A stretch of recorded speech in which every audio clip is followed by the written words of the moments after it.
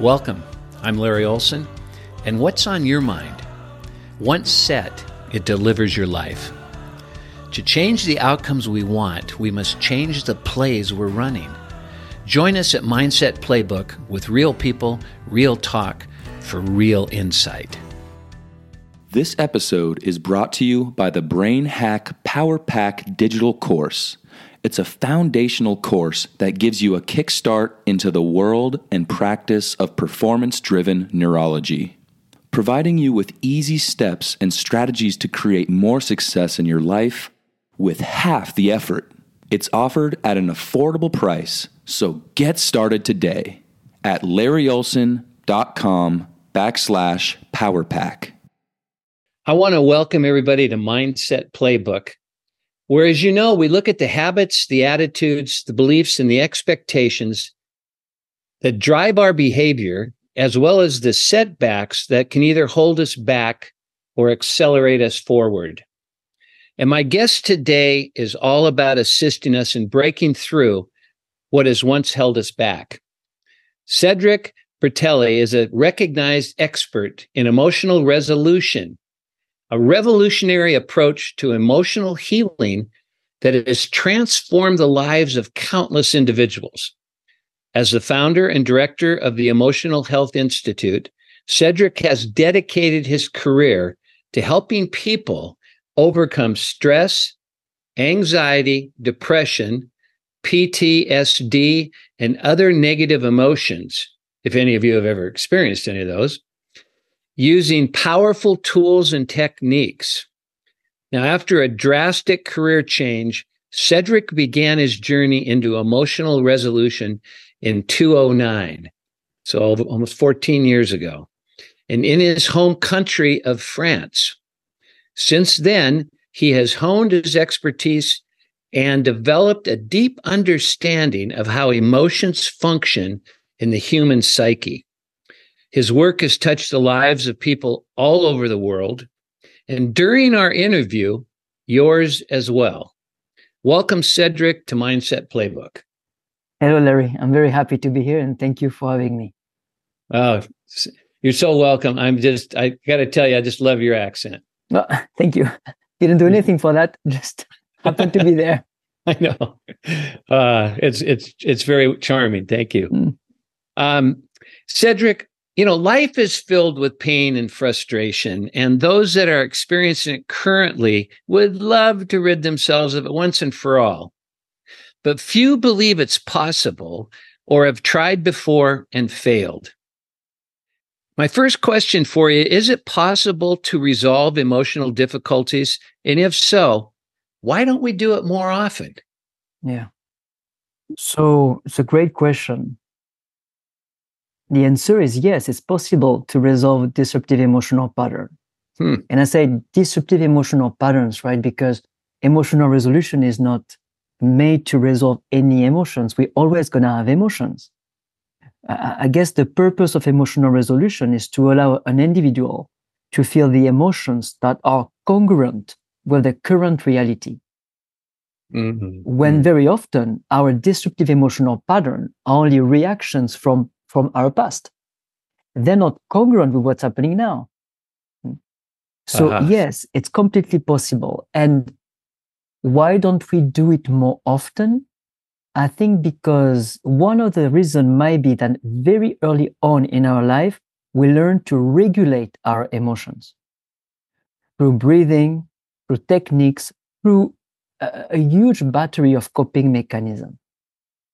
And the fact to regulate our emotion, to take control over our emotion, do not allow our body, our brain to resolve disruptive emotional pattern.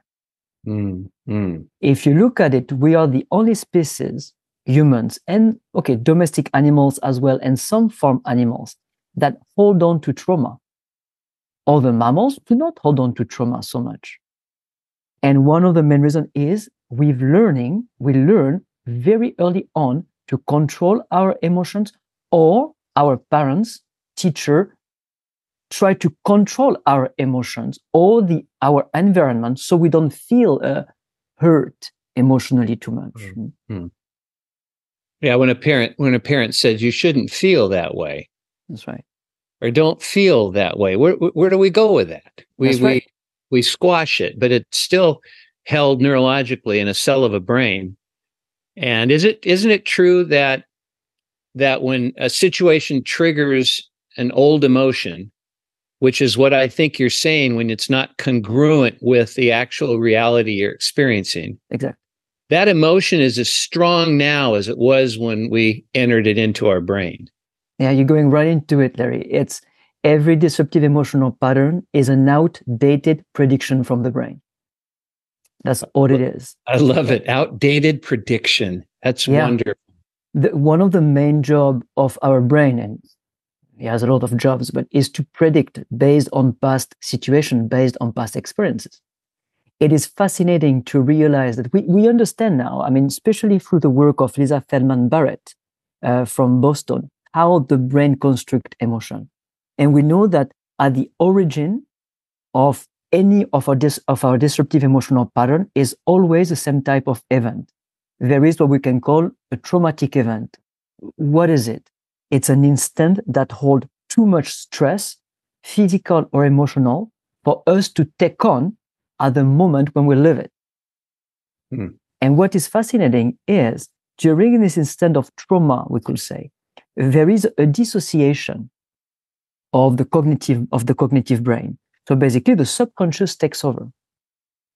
What you and I were aware of right now is about 2,000 bits of information per second, processed at the speed of about 100 miles per hour. That's what we gather consciously. Subconsciously, in the same time, our subconscious gather 400 or has a capacity to gather 400 billion bits of information and to process it at a speed of 100,000 miles per hour. Now, when we experience a moment of trauma, the conscious disconnect, we have an instant of dissociation and the subconscious takes over and gather a whole bunch of information that are captured by our five senses that are present during this instant of trauma. And the subconscious also recall the physical sensation that we feel at that very instant. Later on, when we are exposed to a situation in our greater environment that hold one or several details that the brain recall being present of one of our past trauma, our subconscious is going to instantly generate the physical sensations that we are about to feel based on what was felt during that very specific instant of trauma. Those physical sensations, we call that interoception. Antonio Damasio called that somatic markers. Okay. Those physical sensations is what let us know that we feel an emotion. It tries to convince us that it's real. That's absolutely correct. That's absolutely correct. It's predicting you are about to feel that. You are about to feel that in your body because it's what you felt the last time or the first time. The first time that you were exposed to some of those stimuli.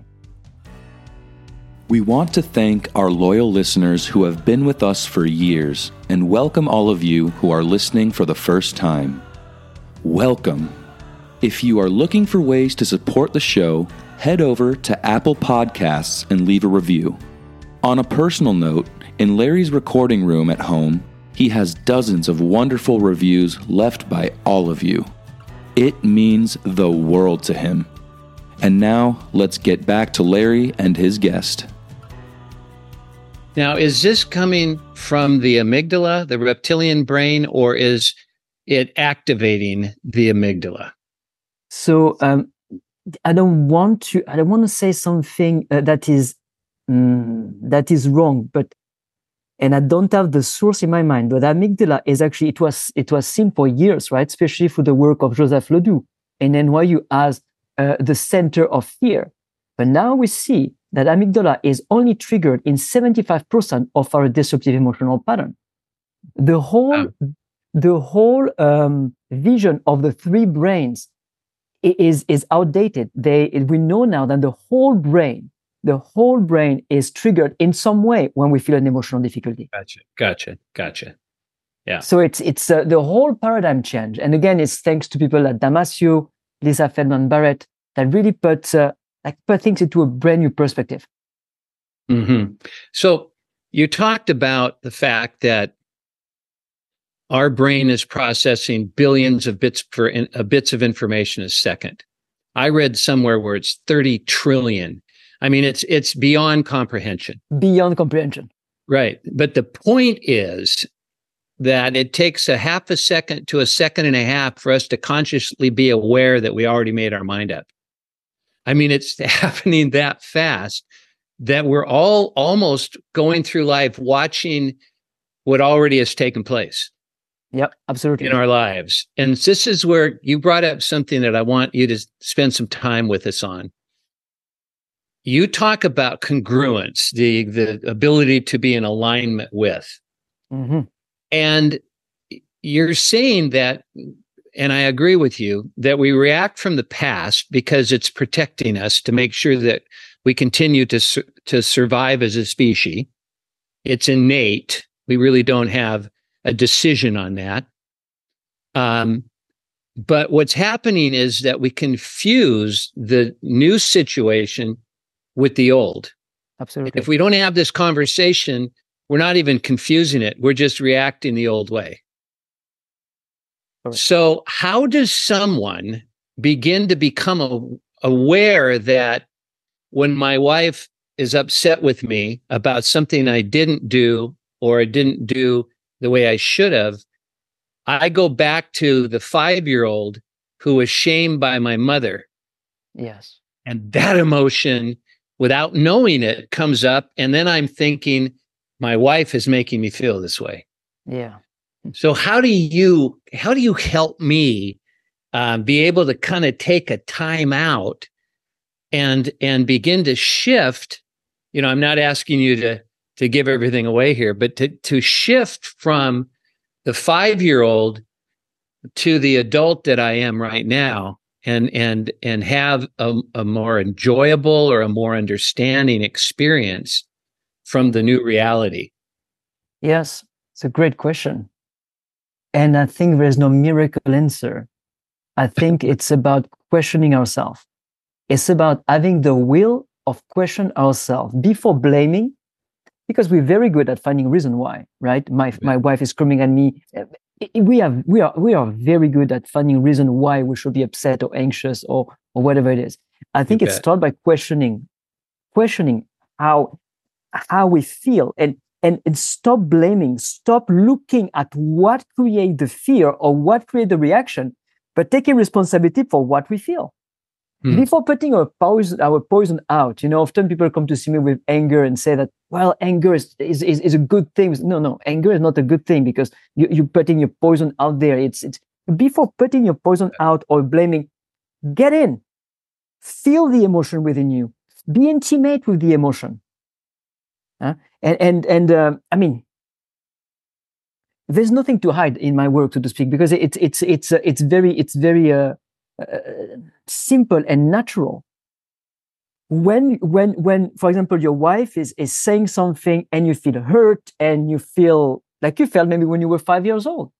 Mm-hmm. Well, what you can do right here and right then is to stop, don't respond, close your eyes, feel the sensations in your body, feel this interoception, feel these somatic markers. And here, when you feel this physical sensation, it's pretty amazing to think that these sensations you felt in you maybe 40, 50 years ago, the very same sensations. It's like a vortex opening time.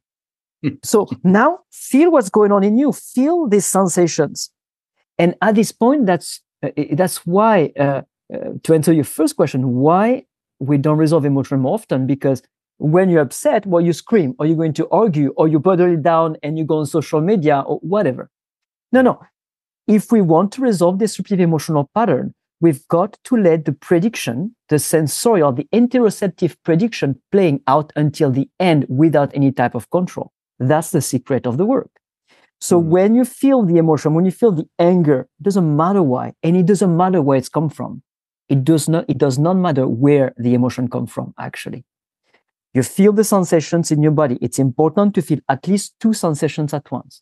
If not, your mind is going to run. If your mind is going to run, it's going to be another way to control.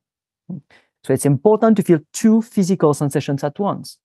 And at this point, to feel the sensations as they change in your body. So that require attention, because if you don't give your full attention, again, your mind is going to go out. Full attention in feeling how this interoceptive prediction is playing out inside of you. So you said feel two emotion. Give us an example of what you mean by that. Two sensations. For example, I got a block in my throat and a pit in my stomach. Okay. And that's going to evolve into maybe a little nausea and pressure on my head. So I need to be attentive to what's going on in the body. The physical sensations will change. They will shift, and they will shift in between 2 seconds and 90 seconds, 90, never more. Okay. If you do not interfere with them. Gotcha. So the key is to be able to let the sensations play out in the body in a safe environment without impacting them whatsoever through your thoughts or through any kind of physical activity. Now let's say we're in the living room and there's an argument. Yes. You and your spouse. Yeah. Are you saying leave? You said in a safe environment. Yes. Because that sends another message that there you go walking away again instead of dealing with it. So Great is there point. some sharing before about, hey, I've learned this, and if this happens and you see me walk away, this is why? For a couple, for parents, absolutely. It's one of the first things we teach with parents. The first thing we teach with parents, they come to see us to learn how to do that with their kids. And we said, the first thing you're going to learn is to do it on yourself and to walk the talk, right? To let your kids know what you're doing. And yes, in order for the resolution to happen, you need to feel safe. So take responsibility and maybe say, I hear what you're saying, and I am really triggered right now. Let me take care of that, and then I come back in conversation with you. Okay. Because anyway, if we talk from tension to tension, no one is hearing the other one. We are thinking already about what we're going to say while the other one is speaking. That's why it's never going anywhere. So you're right. Yeah. Remove yourself after communicating. Take responsibility for what's happening inside. Resolve it, and then go back in conversation. Okay. One thing that some are aware of and many are not is they've heard the old adage, when you're angry, count to 10. Now, from a neurological perspective, what my understanding is, and I want you to help me with this, is that the reptilian brain is taken over, which immediately shuts down the cerebral cortex. And the cerebral cortex or the frontal lobes is where we're able to make decisions. And that's why, if you're walking down the street having a conversation, everything's fine, but then you step off the curb and you see a big truck coming at 60 miles an hour. If you stop to ask yourself, will this hit me? You'd be dead. Mm-hmm. So the amygdala takes over, you leap off the curb, and then it takes a moment for you to be rational again. Yeah. So is that what we're doing by kind of extracting ourselves for a moment away from it, is to just be able to bring the frontal lobes back into play so we can reason again? Or is that part of it? It might be part of it, but it's mostly because it's important for the body to feel in a safe environment as the prediction plays out until the end. Okay. Because you see, the key is at the end of the prediction, like within those 90 seconds, 2 to 90 seconds, at the end of the prediction, the brain is anticipating to be hit with some kind of danger.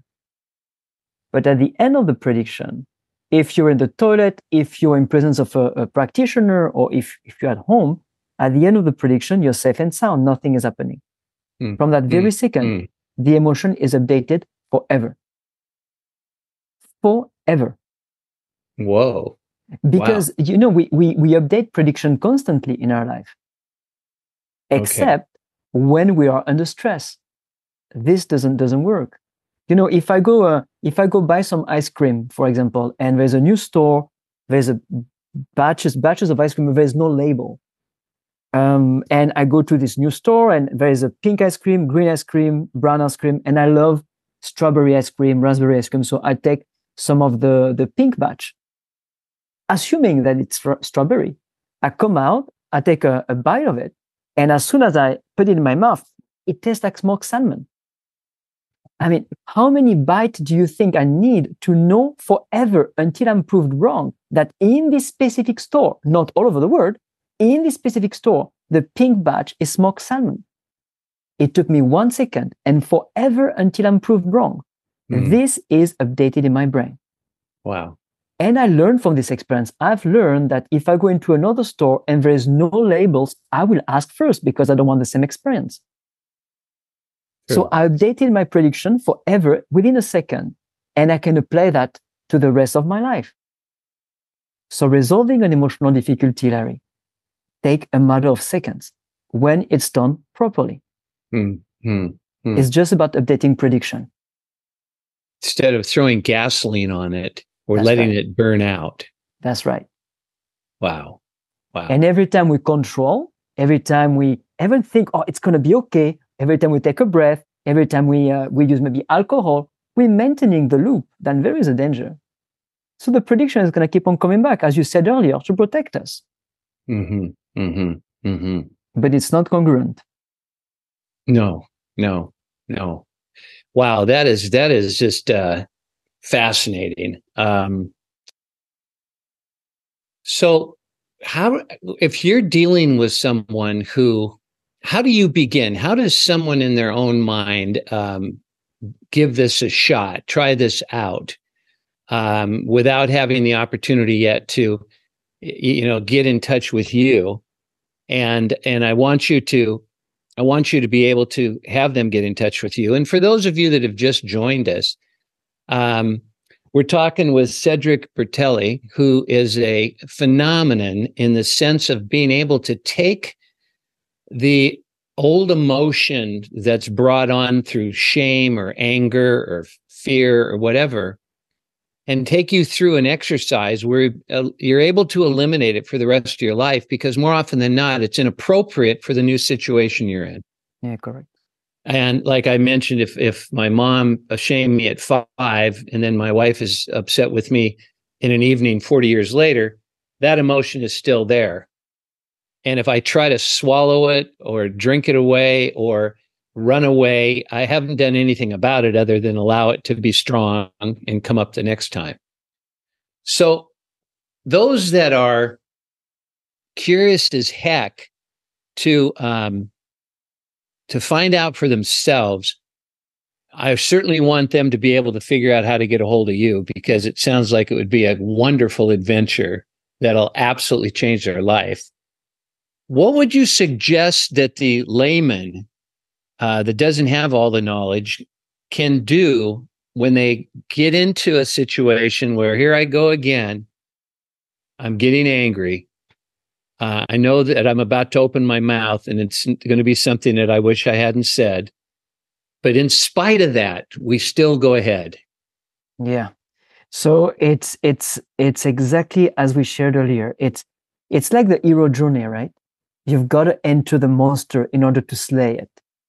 So when you feel these tensions building in your body, when you feel like you're gonna say something, or you're going to maybe use alcohol to calm down because it's too much, or I don't know, smoke marijuana, or whatever we do, it's like you feel it. Okay, you have to build up the courage to get in, like become intimate with it for the first time. Go in a place where you feel safe. It can be the bathroom, it can be outside. Close your eyes, and now feel the sensations in your body intensely, in the sense that do not let your mind escape. Do not try to take a breath. No. Feel the sensation. Become intimate with the sensations in your body. You will notice 2 sensations at once. You will notice, and the sensation do not stay static. Often they increase in tension, they change place in the body. I don't have any proof of that, but my understanding is that those tensions are stored in the fascia, in the fascia of the body. And based on what happened very early on, it's like it's a memory stored in the fascia. You feel the sensations as they change in your body. The sensations might become a bit stronger. It's okay. It's completely safe. These sensations are not new. They've been in you for maybe 40 years. Just now you pay attention to it and you do not calm them down. You feel the sensations until they calm down by themselves. When they calm down by themselves, open your eyes. And if you want to verify if it's resolved, think again about what your wife just said, for example, and notice your reaction. And then go on with your life. But it's really about taking the time to be intimate. Enter the monster, enter enter the emotion physically. You know what it kind of reminds me of? And that's great insight. It reminds me of when you've got a sick child and they're about to throw up. You don't put your hand over their mouth and tell them no. You immediately take them to the toilet and you put your hand over their head. You encourage it. You wait until they are done, because until the toxicity is out of the system, they're going to throw up again. They're not going to be cured. So is that similar to what you're sharing? Let that emotion run its course and find out there is no Bengal tiger that's going to rip me to shreds.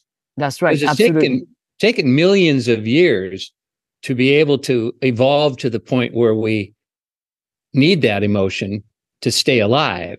Yep. But then it becomes inappropriate, is what you're saying. Absolutely. And the more we're going to resolve those non-congruent pattern, the more we're going to feel the emotions that are actually held by what we're living right now. That means let's say that we meet, you and I, and there is something about your physique that remind me of a teacher or a uncle, something like this. And you're the greatest guy. But because of something, maybe a smell that I'm not even aware of, that's going to create tension in me. And I'm going to say, well, this Larry guy, I don't know about it. I have a bad feeling. It has nothing to do with you. It's just because my body reacted to something from your body. Nothing to do with you. So it's questioning everything, even that. What is it with Larry? I don't know. Feel the sensations in your body. Resolve it so you can actually enjoy relationships out there in a very different way. Or social settings. I don't like social setting. I'm stressed. And you can find thousands of reasons why you don't want to be social. But the fact is, well, when you go into a social setting, you're tense. You're not yourself. To question that. It's not about the people. It's about something in you that is triggered. Your body is afraid. I'm sure he has some good reason to be afraid. They're not congruent today. Stop and be intimate with your fear. Let it play out until the end, and then get into the room and feel the room for what it really is. You just resolved it created a lot of understanding for people who don't look forward to holidays. And if you find out why they don't look forward to holidays, it's because someone's going to be there. And it's that someone that they believe has wronged them or wronged somebody else, or they're annoying, or they're always picking their nose, or they're something. And whenever they see them, needless to say, that triggers that emotion. So this is what I find fascinating about us. Most of us would rather be right than successful. Yeah. Right. I knew I wouldn't get along. Or what if your example of a smell you got from me reminded me of you of some old teacher you didn't like. You're looking now, your brain is only looking for more information that I do that says you're right. That's you're right. Not looking for what's wonderful about me, correct? No, I'm going to find a list of things that are wrong with you. Because as you said, I want to be right. Now I'm building a belief based on some just primal tension that I felt for absolutely no real reason. Yeah. And I think the epitome of this is someone who's can't even leave their home. They've become so fearful that everything triggers it. And when you begin to understand what you're sharing, it's life-changing. It's transformative. And so what triggered you to get into this line of work to begin with? I think it's three main factors. I think, yeah. Number one, I was dealing with a lot of anxiety and self-directed anger. During my first career, I used to work for the Ritz-Carlton. I was director of restaurants for them at the Ritz-Carlton hotels. So that my own stuff, my own anxiety. Number two is managing people. I had the opportunity to manage a lot of people, and you don't really manage people, you manage their emotions. So you've got to learn them. You've got to learn with who they like to work, what kind of events they like, what kind of guests they go along. And so once you understand kind of like their emotional paradigm, then you can put them in situation where they're going to thrive. So you don't really manage people, you manage their emotions. Good point. And that became fascinating in my job. And number three is my grandfather. My grandfather just turned 100 in June, and he is a World War II resistant veteran. And when I started to become interested in emotion, I was fascinated to see how him and a lot of men from his generation were resilient in their life after World War II, and how they how can I say that? How they deal with the trauma in a very different way than our soldier, for example, deal with their trauma nowadays. And so I started to asking questions and noticing, and I noticed that a main thing for my grandfather and people from his generation is after war, they spend a lot of time within themselves, people from similar histories, in nature. My grandfather was a lumberjack, so working in the woods with men with a similar experience and with the goal to provide for their family. And they never spoke about the war. They only sometimes, I remember my grandpa when he was still living at home talking to all the men of his age. Nowadays, he's the only one left in the village at this age. Gotcha, sure. But it was just like, do you remember? And yeah, that's it. No, nothing else. And within this, do you remember there's something that's happening? Some kind of, it's almost like a homeostasis happening. It's a common history. So it was fascinating for me to see that a lot of men from this generation who share this experience of being together in nature with a purpose, their sense of resilience or the way they became resilient is very different from the way that we are resilient nowadays, people from my generation, etc. So I knew that it was a natural, so to speak. I don't like to use the word natural so much, but for lack of a better word, a natural way for us to be resilient. So we have to stop trying to heal constantly. My grandpa never tried to heal. He didn't go to Tony Robbins. He didn't go to psychologists. No, it just happened by way of life, I would say. Yeah. So what was this tragic career change? Was that from the Ritz-Carlton to what I'm doing now? To what you're doing now? Yeah. Okay. I don't know if it's tragic, but it's different. It's different. Well, let's see. What did you drastic? That's sorry. What comes to mind with World War II and Vietnam and and Iraq and whatnot is they were heroes when they came home from World War II. Yeah. And loved by their country, and they were despised in Vietnam. And because we ended up, with so much media, we got so much information about whether the war was right or wrong that we lost sight of the people that were giving their lives up to keep our freedom. And it's unfortunate, but I would imagine that is more difficult because you got two traumas now, the trauma of experiencing the war and the trauma of not being accepted back into society. Yeah, and that's a part of the environment. You're right.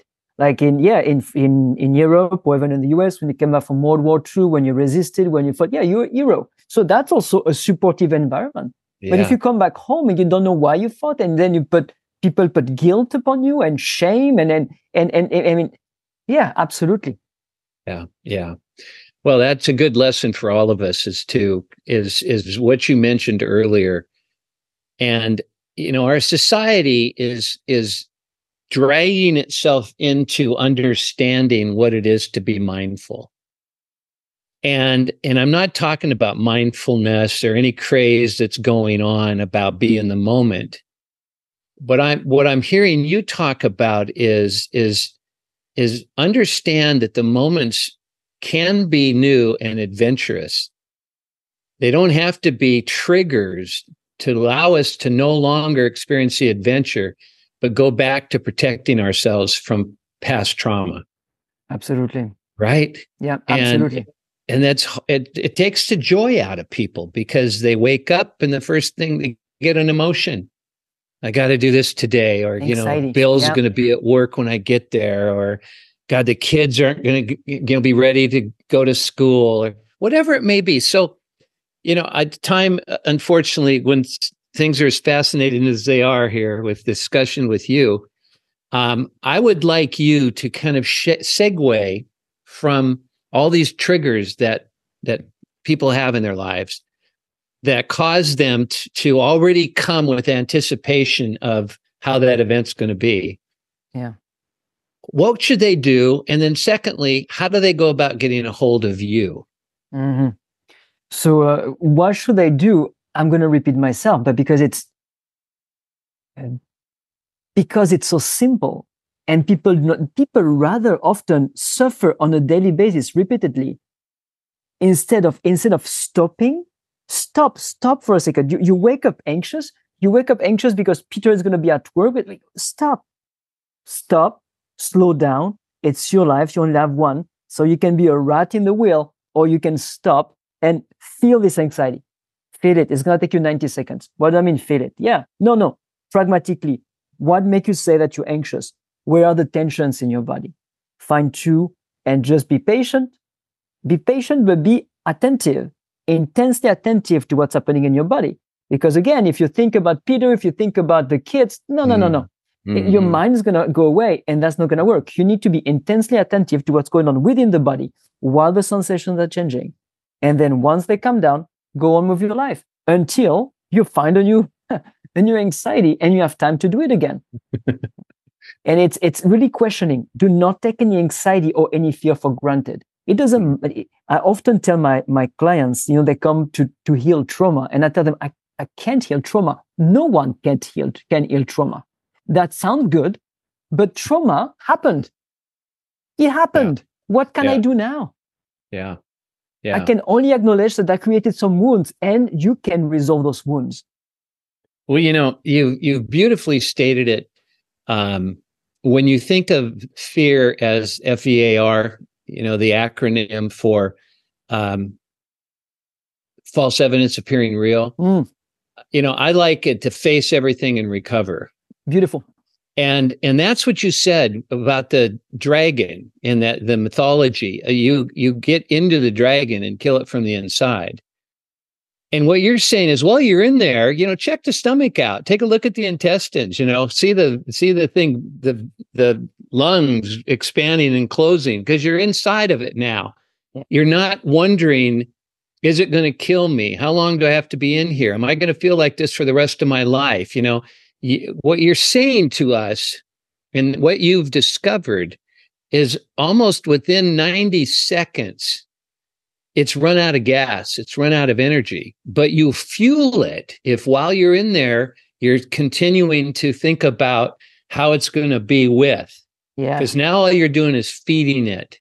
That's right. So it sounds like the discipline is to really own it and take it for a ride.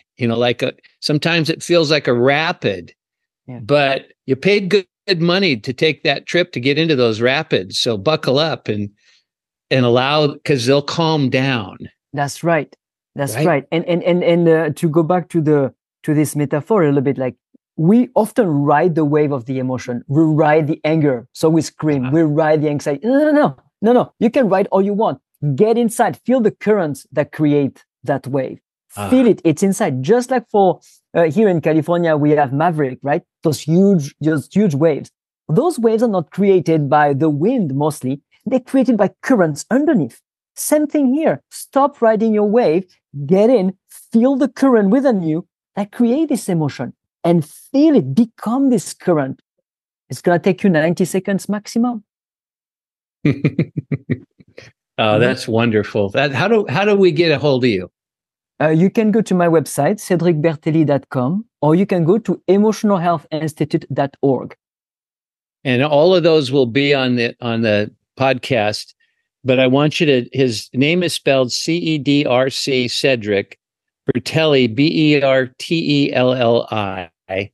And I apologize if I didn't do a great pronunciation on that. Great. But you have been a joy, my friend. And what wonderfully refreshing approach to be able to, because I would say probably 99% of us are trying to get rid of it, not go through it. Yeah, and absolutely. Like you said, ride the wave. And so we buy all these amazing tools like surfboards, or alcohol, or go to a movie, or, and all of those, none of those are wrong if you're doing it for the right reasons. And so you've been absolutely fascinating. And I want to thank all of our listeners with all the choices they had. And if those of you who really want to find this out for yourself, make sure you get in contact with him. And if you need some evidence as to whether this works for you, give it a shot. Yes. And then if you want to really get good at it, reach out to Cedric. And because he just gave us a tip of the iceberg in the time that we had together today. But boy, I'm telling you, it's such a beautiful tip. It's worth exploring the rest of it. Thank you. Again, thank you, and thank all of you, and have a great rest of your experience in this thing called life. Thank you. Thank you. Thank you for listening. If you've enjoyed this episode, we ask that you please subscribe and share with your friends and associates. Would there be any value if everyone in an organization and team were all bringing out the best in each other while working for a common goal? Larry's guest today is a master at assisting people and organizations in getting things done. In other words, she gets people from where they are now to where they want to be.